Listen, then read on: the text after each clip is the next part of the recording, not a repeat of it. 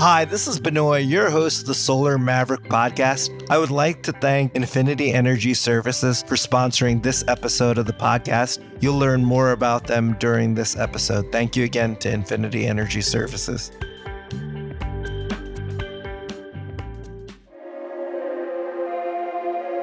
So in New Jersey, solar is very attractive. If you own the system, you basically could own a long-lived asset that lasts 20 to 30 years within 3 years because of federal incentives and the strong SREC program.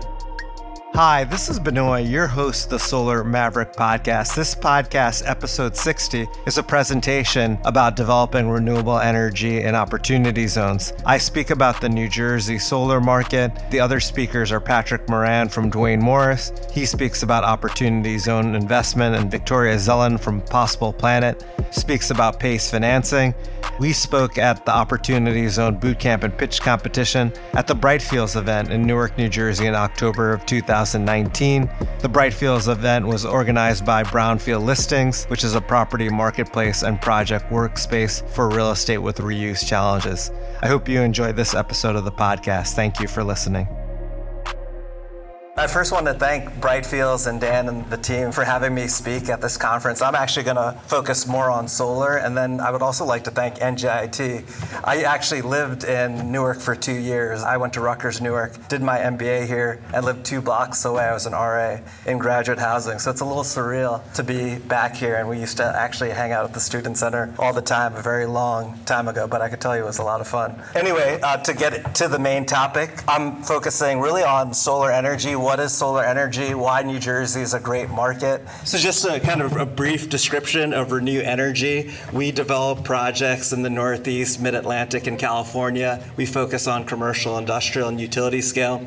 We're actually doing the first solar project with the New York Housing Authority. That's on 38 different buildings in Manhattan and Brooklyn. And they're actually all in opportunity zones. I know we've been talking more about Brightfields and landfills, but there's obviously at these opportunity zones with multifamily housing, affordable housing, there's a huge opportunity that I could go on and on about. We've also been very involved with SRECs. I don't know how familiar the audience is with SRECs. It's basically an environmental commodity to incentivize development. We brokered about 28 million in SREC transactions. If you're familiar with the New Jersey market, the SREC program's very robust. And we manage about 12 megawatts of new projects in New Jersey where we do SREC management. We also helped one of our clients, because we also are a consulting firm, where we basically sourced project opportunities from other developers that they ended up closing on, which was 11.2 megawatts. Brief background of myself. Before I started Renew Energy, we're actually based very close here in Jersey City, New Jersey. 7 years ago, I was actually at Solar City Tesla in their project finance group. I started their SREC trading desk, and then before that, I worked at Vanguard Energy Partners, which is a national solar installer based in New Jersey that's built over 100 megawatts worth of projects. And then I worked at a private equity fund called Ridgewood Renewable Power, where we invested in renewable energy projects, not solar, but landfill gas, hydro, biomass.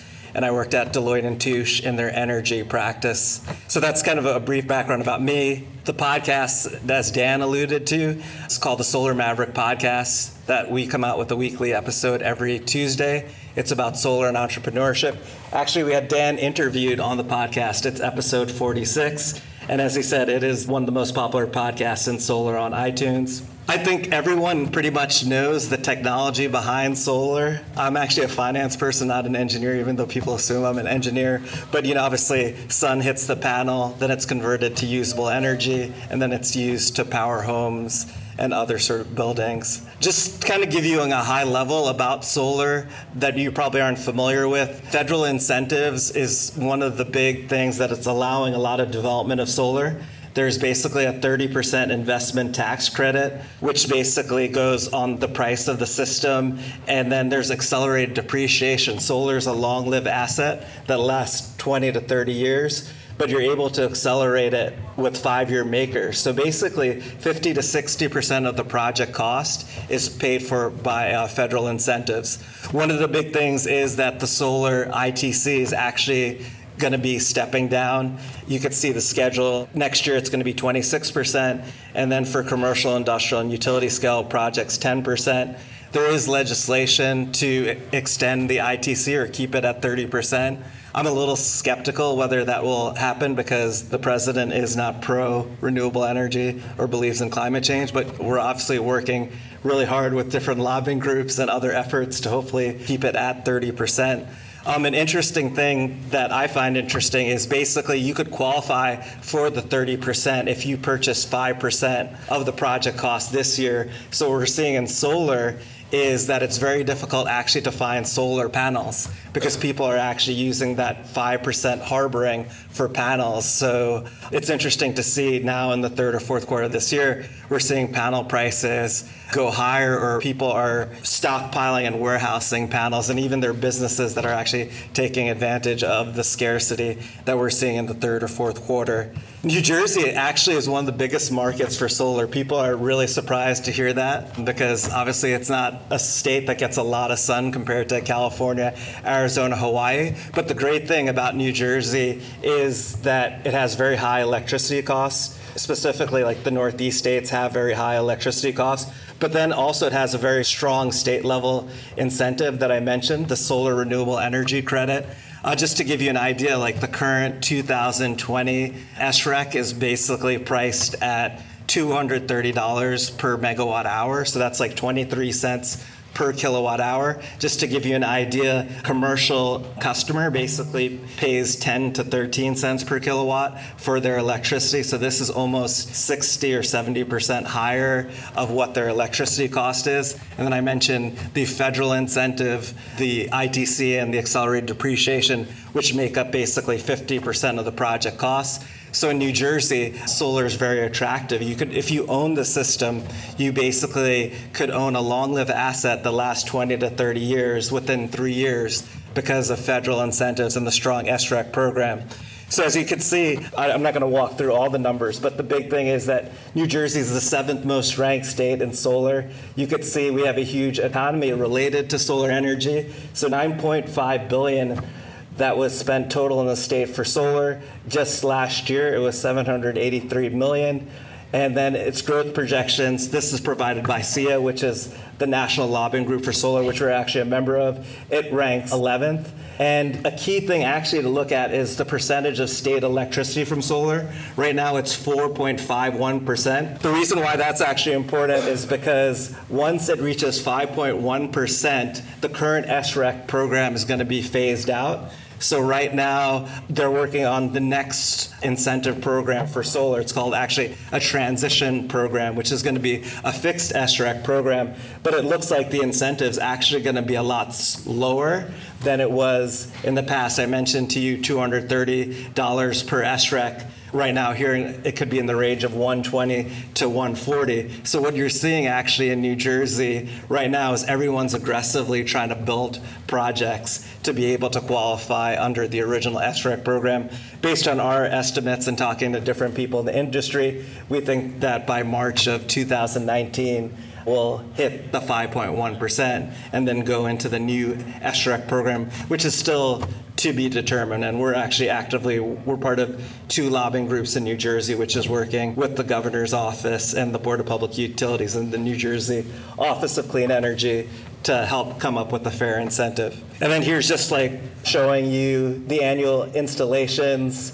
And that 2019 number is basically half this year, and there's been less development happening in New Jersey because people want more guidance on what the transition program is going to be. But we think once there's guidance, you'll see a lot more development, and you'll see there's peaks and valleys to this graph, which I won't go into really too much detail of why that's happening. But what's happened is based on the state level incentive, the 13, 14, 15, it declined substantially because the SREC market decreased substantially, where the price, instead of $300 to $400 in the past, went down to $70. So that changed the economics. But then solar has gone down substantially in price, meaning the cost of panels have gone down 400 to 500% in the past 5 years, but then also the efficiencies, meaning how much usable light that you're able to convert into usable energy, has also increased substantially, and that's why you're seeing a lot of development of solar energy. So this is kind of what I talked about before about how New Jersey has always been a leader in solar. Really, it's been the state level incentives. Actually, it goes back to Governor Corzine. He actually came up with the first sort of SREC program, and then actually Governor Christie, when there was an oversupply in the market and the solar market actually decreased substantially, he came up with the Energy Act of 2012 that helped actually rebound the solar market. I think another thing that is really helpful, I know we're talking about opportunity zones, but New Jersey has committed actually to a 3-year pilot for community solar. And basically they're allowing community solar for the next 3 years, and it's basically 75 megawatts per year. The state has given a high priority to the following: low, moderate income and environmental justice inclusion, but also siting with priority given to landfills, brownfields, area of historic fills, rooftops, parking lots, and parking decks. You actually can't develop or build solar in greenland or farmland because that Solar Act of 2012 doesn't allow it, because so much solar in New Jersey was built on farmland that now in the state of New Jersey, they don't allow it. But the reason why this is actually exciting, combined with opportunity zones, a typical utility scale project, when you sell it, let's say in PSE&G, which is the utility service territory that we're in, you would get 2 cents to 4 cents per kilowatt hour. The exciting thing about community solar is that you're selling it to businesses and residential customers. So the range of prices that you could charge is between 12 to 19 cents per kilowatt hour, which is a lot higher than you would in a traditional utility scale project. So it's basically a community solar project is where you have a solar project, and then you could actually buy solar energy through virtual net metering from that if you're in that utility service territory. So a lot of developers, us included, are aggressively trying to develop community solar project. The interesting thing, the deadline for the first 75 megawatts was last month.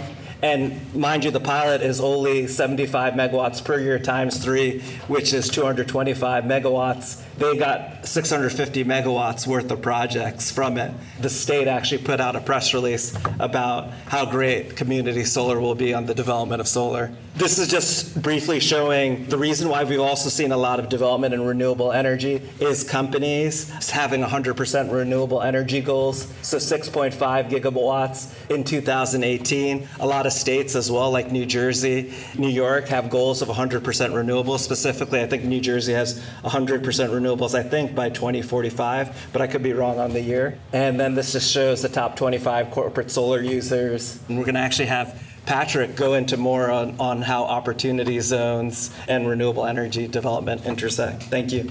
So given that Benoit's covered a lot of what I'm going to talk about, and I'm assuming you all by this time in the day have already covered a lot of the nuts and bolts of opportunity zones. Is that a fair assessment? Okay, so I don't need to tell you what the benefits are in terms of deferral and reduction and potential exclusion after 10 years. You're good with all that? Let me begin by saying that, well, first of all, my name is Patrick Miranda. I'm an energy attorney with the law firm of Duane Morris. We are headquartered in Philadelphia, but I'm from the DC office, and we also have a couple of offices in New Jersey, as well as 29 offices throughout the US and actually globally as well. So before we get started, I just want to give the standard disclaimer that the views and opinions that I express are my own and not necessarily the views of Duane Morris or its clients, and that this presentation should not be viewed as legal advice and definitely not as tax advice. I'm not a tax attorney, I'm an energy attorney. I'm just going to skip over the Opportunity Zone 101, with the exception of going into some drilling down a bit on qualified opportunity zone businesses, because there are some aspects of that that are relevant to developing renewable projects. And I'll spend more time talking about kind of what I call like the project finance 101, and that will pick up a lot of the pieces, or pick up from a lot of the trails that Benoit has laid out for us. And then that will actually tie into what Victoria's going to talk about. Just talk a little bit about how to structure a qualified, unless you guys are all good with how to structure a qualified opportunity fund. Getting some nods, yes. All right. Talking about a qualified opportunity zone business, it's a trade or business where at least 50% of its gross income is derived from the active kind of trade or business in the opportunity zone. And there is 3 safe harbors. Maybe you guys have talked about that this morning, but there's something very critical to developing a renewable energy project, and in particular what Benoit just talked about, community solar projects, that is helped by those safe harbor provisions. Something else unique to developing a renewable project, and I think it would be especially difficult to overcome if you're building a wind project, is that at least 70% of the tangible property has to be located within a qualified opportunity zone. And if you're familiar with wind projects, they not only cover several towns, but several counties. So I think it would be difficult to site the entirety, or at least 70% of your wind project within a qualified opportunity zone. But a solar project, and even something as large as utility scale or community solar, I think definitely could fit within the 70% requirement. Something else I wanted to point out is, I'm sure you guys have already covered this morning, that a qualified opportunity zone business cannot be a sin business, which includes a liquor store, massage parlor, hot tub facility, suntan facility, racetrack, or other gambling facility, a golf course or a country club. But noticeably absent from this list are cannabis growing facilities. And in those jurisdictions where cannabis is legal to whatever degree, and people have those facilities, those, as I'm sure you can imagine, those facilities use a ton of power. And many of those owners are now looking to renewables, not only for all the wonderful green aspects, but also to have their own independent source of power for those facilities, not just renewables, but also microgrids in particular. And some of those jurisdictions have laws capping the amount of power consumption that grow facilities can use.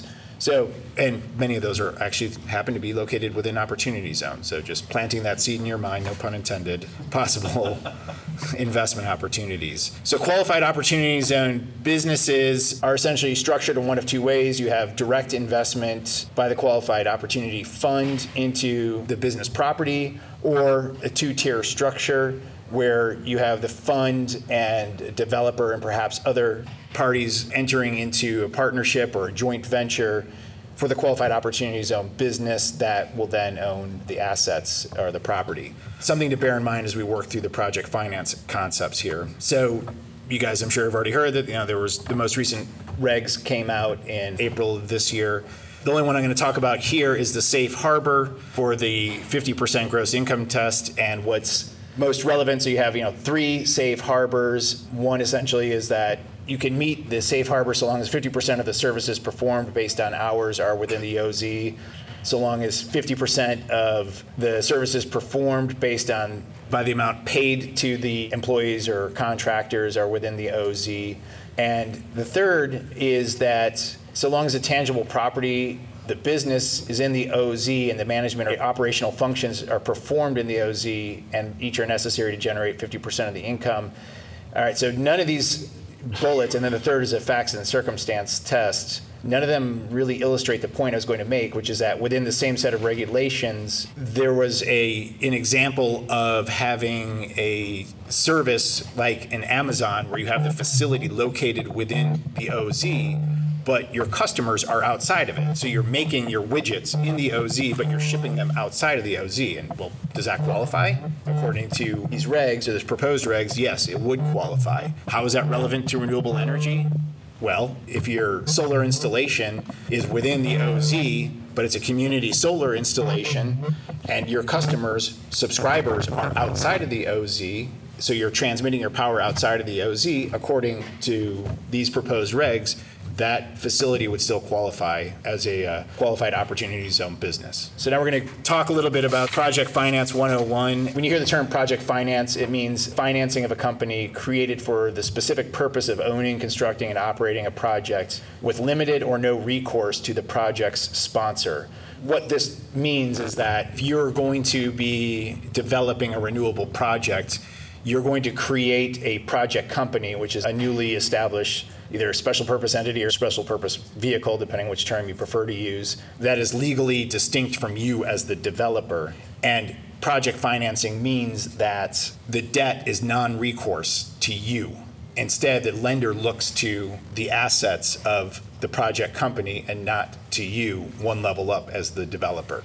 That will be more relevant in a moment. project finance, or I should say the financing of renewable projects often has equity, and that typically comes in the form of short-term equity in exchange for various tax incentives. And Benoit's already talked about the ITC incentive tax credit. For purposes of brevity and simplicity, this panel is just focusing on solar and the ITC, and then Victoria will talk about CPACE or PACE or CPACE as well. So then another concept is the off-taker. So you have this solar facility, you're generating power, but you got to sell it to somebody. That's your off-taker.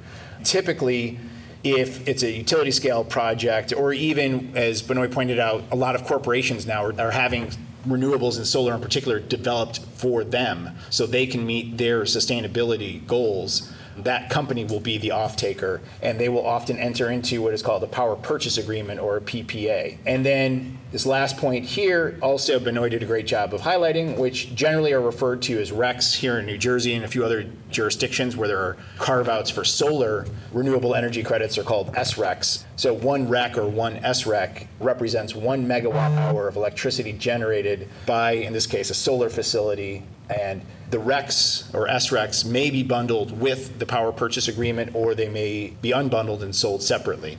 So here's a sort of a generic structure. I just want to show you this one real quick, just see how sort of these pieces fit together. So you have the power purchase agreement with the off-taker. Another issue that often comes up is interconnection with the utility.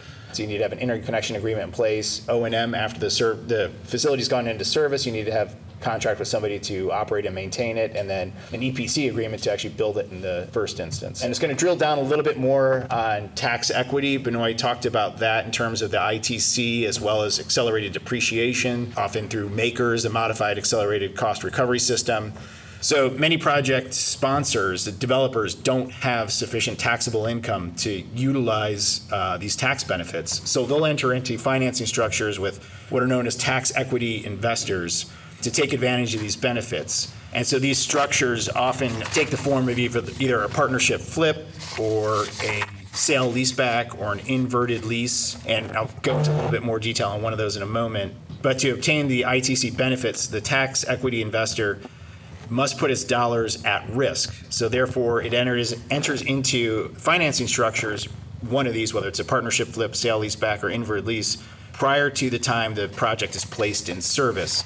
I have up there pre-COD. That's not necessarily technically correct. Really, placed in service means when all the permits have been issued and the interconnecting utility has given the facility its permission to operate, its PTO. That's when the facility is considered to have been placed in service. So of these structures, the partnership flip is by far the most common. I've seen a statistic saying about 80% of tax equity structures are the partnership flip. And what that entails is that the sponsor and the tax equity investor form a partnership, and the sponsor contributes some amount of equity to the project, while the tax equity investor contributes a significant amount, usually around 40%. And most of, about up there I have 99% of the income, losses, and credits are allocated to the tax equity investor prior to the flip date, with 1% to the project sponsor. And then after the flip date, then the allocations switch, and about 95% will be allocated to the sponsor, and at least in this example, 95% to the sponsor, and then only 5% to the tax equity investor. And the flip date is determined by the tax equity, either one of two ways. The tax equity investors target IRR, so when they've hit the returns they've wanted, then the project flips, or they'll have a set date and the project structure will flip on that date, and usually the tax equity investor will have made sure that they've hit their returns by that date. So Benoit already talked about the fact that the ITC is stepping down. One thing I do want to highlight from this slide deck is that the ITC is available the year that the project is placed in service. So we use our example of our community solar facility. It's placed into service in 2020. That means that 100% of that investment tax credit, that 30%, that assuming that we have met the requirement of starting construction in 2019, that 30% is available right then and there. However, that credit vests over a 5-year period. So if that project is sold within the 5 years, then that ITC, that credit, is subject to recapture from the IRS. So let's move on to putting these concepts together. So generally, a project located in a qualified opportunity zone utilizing funding from a QOZ, or QOF rather, versus one outside of a QOZ, we'll see an increase in returns. I've seen the estimates anywhere from 200 to 300 basis points to 300 to 500 basis points. The levelized cost of a project can be lowered by having your project in a qualified opportunity zone, because the funding available from a qualified opportunity fund is less complex and less expensive than that of through a ITC structure. So that lower cost of capital will contribute greatly to lowering the levelized cost of energy, which means your project could pencil better rather than being outside of an opportunity zone. However, it's not a guarantee. A project that doesn't pencil outside of an opportunity zone most likely won't pencil by placing it inside of a qualified opportunity zone. So what I always like to say is that the opportunity zone program can't make a bad renewable energy project good, but it can make a good renewable energy project even better. Another thing to bear in mind is that these projects bring tax revenues and jobs to distressed communities that certainly need both of those. So last slide, the benefits of combining OZ funding with ITC funding is that the OZ funding provides you some flexibility in how you're structured. Showed you that one slide of the two-tier structure. Some things to consider when twinning OZ funding with ITC funding is that tax equity investments, like I said, are complex and can be expensive. So you can reduce those expenses by using OZ capital. The corporate tax rate was reduced from 35% to 21%, meaning that there's less appetite for tax credits and depreciation. So there might be a gap that needs to be filled, and that can be filled with OZ funding. And then to maximize benefits for both programs, December 31 is a critical date. You already know with respect to OZ funding, and Benoit's already highlighted that with respect to the ITC. And so I'm going to stop here and let Victoria come up and tell us about PACE financing and how that fits into this big picture. Hi, this is Benoit, your host of the Solar Maverick podcast. I would like to thank our sponsor of this episode of the podcast, Infinity Energy Services, which is a turnkey solar development company with a focus on origination of opportunities between Maine and Virginia. They use their ability to structure financing and EPC projects as value add with their partners. To learn more about Infinity, go to their website, www.infinityenergyservices.net, or contact Tom Laredo, who's the Director of Project Origination.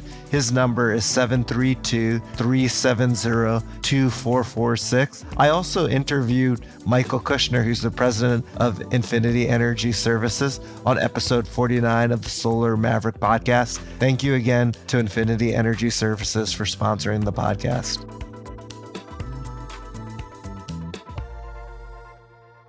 Hello, I'm Victoria Zellen from New Jersey PACE. New Jersey PACE is an initiative of Possible Planet.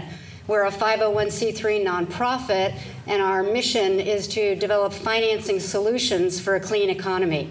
We're going to talk about PACE. How many people have a working knowledge of PACE? Oh, that's great. How about just some familiarity with PACE? Okay, people who've never heard of PACE? Oh, good. Okay, that's about normal for groups. CPACE stands for Commercial Property Assessed Clean Energy. It's really low-cost, long-term financing that is for renewables, energy efficiency, and in some states, resiliency. And in New Jersey, it will be for resiliency. It's for upgrades, gut rehab, new construction in some states, not all states. In New Jersey, we expect to have that. So why is this important to you and at an Opportunity Zone conference? What people have been doing with CPACE is using it to fill gaps in the capital stack. And this is a pretty illustrative example. 60% bank debt, about 20% opportunity zone, other equity, other incentives, and 20 to 30% can be in PACE funds. And PACE funds are considered about half the cost of mezzanine financing. It's running around 6%. So from the point of view of the weighted average cost of capital, having a PACE loan versus mezzanine financing has, and I'll show you an example later, increased the internal rate of return on a project by % in an opportunity zone. So PACE is a great tool. Well, I'm going to tell you a little bit about where it stands in New Jersey, but we don't have PACE yet. We expect to have it by early 2020. Many states around us have it in some form or other, 36 states in all. While it is considered national PACE, it's a state-by-state program, and I'll tell you about the mechanics that make it that way. This is why you should be interested. What I'm going to talk about is the financing basics, how it works in an opportunity zone, And we'll talk a little bit about some alternatives that our group as a nonprofit, having worked on this for many years in New Jersey, being frustrated along with a lot of other people about the pace of PACE in the nation, we developed some alternatives that are PACE-like. Nothing's as good as PACE, but in places where PACE is not, which is many places in the United States, including New Jersey right now, these alternatives are really good. And if we have time, we'll talk a little bit about PPAs and how they compare to PACE and PACE alternatives. So PACE, what it is basically.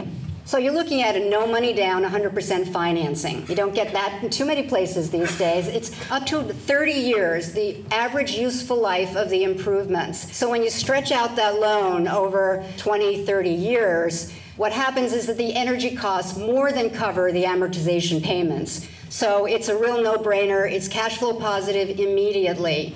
But how does that happen? Banks, before PACE happened, and continuing, you could probably get an energy efficiency loan from a bank, but 7 to 10 years might be the max. Nothing goes like 30 years. And how that's possible is that states consider that energy efficiency, clean energy, is a public benefit. And what that means is that how this has been designed is the PACE loan is attached to the property as a special assessment, like a sidewalk or a sewer or a library. It's an individual assessment. It's not blanket, it's by property. It's actually voluntary by the property owner. So a voluntary special assessment is placed on the property. It becomes a senior lien because it's really on the tax bill. It becomes a tax lien if it's not paid. Very serious thing, has attracted billions of dollars of investment in this area because it's very secure. It's as secure in New Jersey as paying your taxes. People pay their taxes. And so this has been just a real boom in the capital market. It's really the fastest growing new asset class is PACE. So you've got this special assessment on your tax roll. You pay it off as you would pay your taxes. Your mortgage, your senior debt, your mortgages, your mortgage holders have to consent to this because in Mortgage 101 they say don't let anybody come in front of your mortgage, and a payment will come in front of your mortgage. But how it's set up is that only the annual payments, the annual amortization payments come in front of the mortgage. It's non-accelerating and non-extinguishable, even in the situation of bankruptcy, foreclosure. And the PACE lien, or the special assessment, stays with the property. So when you sell it, transfers to the next owner, and for that reason, it's off balance sheet. It's a big thing for property owners to have a piece of financing that is off balance sheet. One of the other things about PACE, and one of the other things that makes it very slow for acceptance in the market, is not only do you need a state law, because to use the tax mechanism you have to have that, but every municipality has to pass an ordinance in order to use PACE in that municipality. So I've covered some of the benefits, that you save money on energy. The property owner owns the equipment, whether it's energy efficiency or renewable energy. So you get the ITCs, the SRECs, makers. And what I haven't mentioned is it can be prorated to tenants. Being a tax, just like any other tax, it's prorated to your tenants, and your tenants are going to see a drop in their energy bills. It will work the same way for the tenants as the owner. It's basically a sustainability, health, competitiveness, increases your net operating income, and as I said, it fills the capital stack at about 6% versus 12 to 15% on mezzanine financing, and that's why it's been so successful. An example done by Terrapin Investments with PACE and without PACE, there's a % increase in internal rate of return, and that's because without PACE they're looking at 35% mezzanine or equity, and with PACE they only have to have 20% because in this example they have 15% of a PACE loan. Actually, we found 3 projects that have done PACE in an opportunity zone so far, and we could talk about why that is in the question period. But you can see this is pretty traditional. The PACE portion is 14%. And this is new construction, rehab, a combination. This one is going to be looking like a lot of our projects in Newark and some areas where the building is still great bones. They do gut rehab. This one was a warehouse turned into a self-storage facility, and they used $1.2 million in PACE financing. So I had mentioned that we anticipate PACE bill passing in late this year or early next. EDA is going to run the program centrally. We'll be hearing more about that. What has been happening in the rest of the country, there's been about $1 billion financed since about 2008, 2009, 2,000 projects, 16,000 jobs. And because this has been slow, by the way, the residential PACE program is over $5 billion at this point. So it has just grown by leaps and bounds. We can talk more about that if people have questions about residential, but since this is opportunity zones, we're sticking with the commercial. So I told you that we have developed some alternatives at Possible Planet and New Jersey PACE. So these alternatives were really based on PACE features, but they don't require state and local laws, which means it could be done anywhere at any time.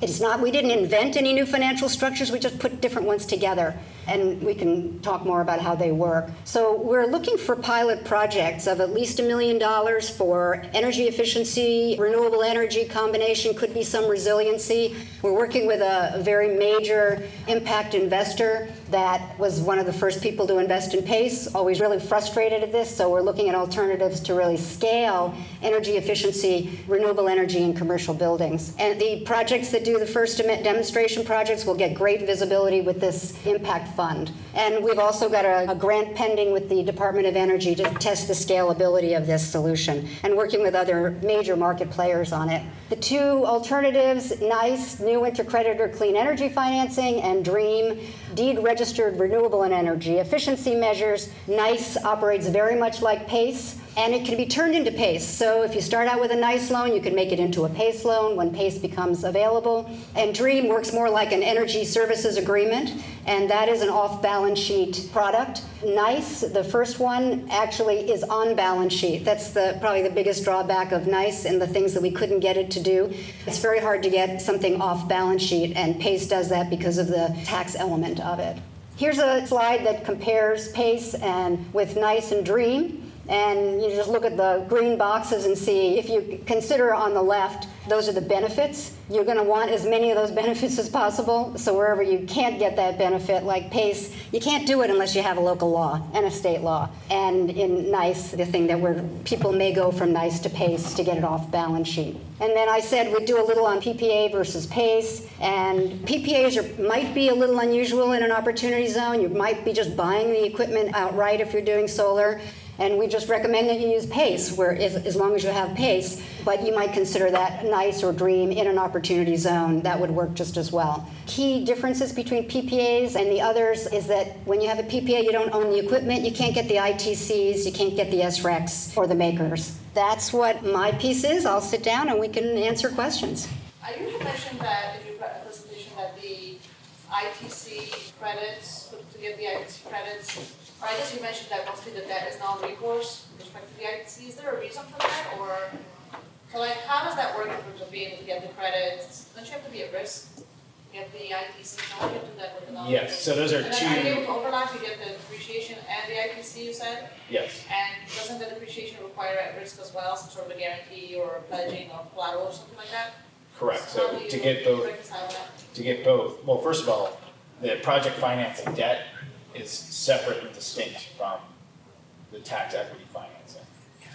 So those are not the same things. So they're, as to use the term that Victoria used, they're different pieces of the capital stack. Right.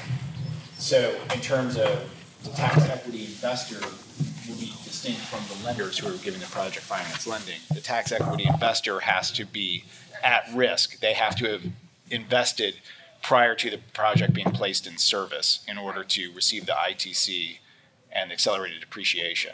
Right. So I'm not sure where the question So the was. non-recourse debt is with respect to what, the project? Yes, to whatever gap in funding you have with respect to. So it really has nothing to do with the investor is what you're saying? It's Right. separate. Okay, I misunderstood that slide as well. Okay. Gotcha. Can you speak to, I'm familiar with the case and you've researched it, but one of the unique things is the educational process of getting banks comfortable. I find it to be a kind of a significant hurdle, specifically in new markets. Can you talk about what you did to get banks in your market comfortable with this product? Because obviously this is something that's going to shift the market significantly if utilized correctly. But obviously it's going to take the banks to get comfortable with the position of this. So can you talk about that? Yeah, about 200 banks and financial institutions have given consent to PACE loans. So yes, it is challenging. We recommend that starts early in the process. Usually a property owner knows whether they have the kind of credit with their banker that they'll look at something unusual. It's one of the things that you want to ask, are you willing to go to your mortgage company and say you want to put a PACE loan on, and it's going to prime your mortgage for the annual payments, which might be, like 2 to 3% of your property value. I mean, it might be a very small amount, but many bank loan officers or banks are skittish about doing anything that doesn't follow the typical laws, or not laws, but practices. Why they are doing it, there's a couple of reasons. One is an obsolete asset that they are financing, not much good. It's not going to be rented or owned for very long. They've got to make some way to improve it, and this is really the best way to do it. It gives their client more cash flow to pay their mortgage, and it's non-accelerating. Unlike like the mortgage, if you don't pay your mortgage, the mortgage company can call the whole thing. With a PACE loan, the only thing that's payable is your annual payments. 1 year of annual payments. You don't pay your sidewalk bill for 5 years in the future, you just pay it every year. So that's the only portion that primes the mortgage.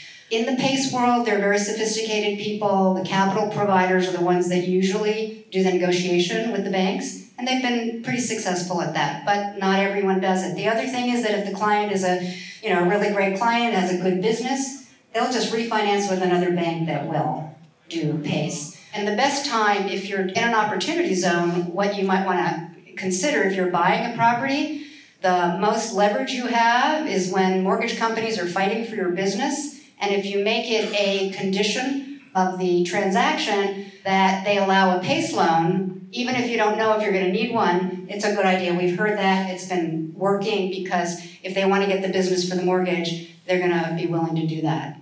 Thanks. It's a great question. It is one of the key things in PACE. I don't know who would be best to answer this, maybe Benoit. So we've spoken with developers and about putting solar on warehouses, and there's some concern that was expressed about doing so would limit their tenant base or who would be interested in using that property, and the developer not wanting to limit themselves in that regard. I guess any strategies or what you found, so obviously there's a ton of benefits to doing this, but I guess what is most effective in getting developers past that hurdle or concern? Yeah, that's actually a challenge. That's a great question we deal with all the time, because a lot of times when you work with REITs, like real estate investment trusts, their hold period for the project is not that long, maybe 8 to 12 years. As I said, solar is a long-lived asset that lasts 20 to 30 years. So they don't want to encumber the asset by having the solar project there, and potentially if there's some sort of lease payment or a PPA agreement, then it's potentially harder to sell the property because whoever's the new owner has to take that on. What we found the easiest to sell is like if the building owner is actually using the energy. Let's say if it's a landlord and they're renting it out to the tenant, usually they're not paying for the energy, so that's why they're not focused on the solar. But what we're really trying to educate real estate developers is that it's another income stream that they could have, like potentially with their tenants having solar, either owning the system and doing a power purchase agreement, that Pat talked a little bit about, where they offered, it's in the lease, basically their energy payments. And also too, like nowadays, tenants are looking to be in facilities that have some sort of green energy. So that is definitely, very challenging, especially when the investment firm or developer has a short hold period. But we see that's slowly changing just because companies have renewable energy goals and for marketing their properties. Great, thank you, we appreciate it. Thank you. Thank you.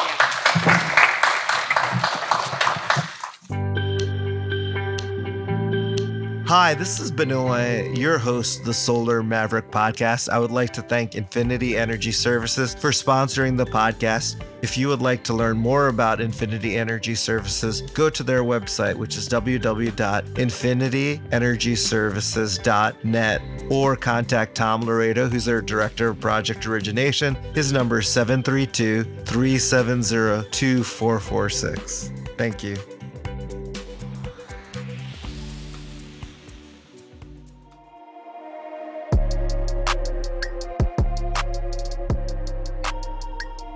Thanks for listening to the Solar Maverick Podcast. The Solar Maverick Podcast is brought to you by Renew Energy.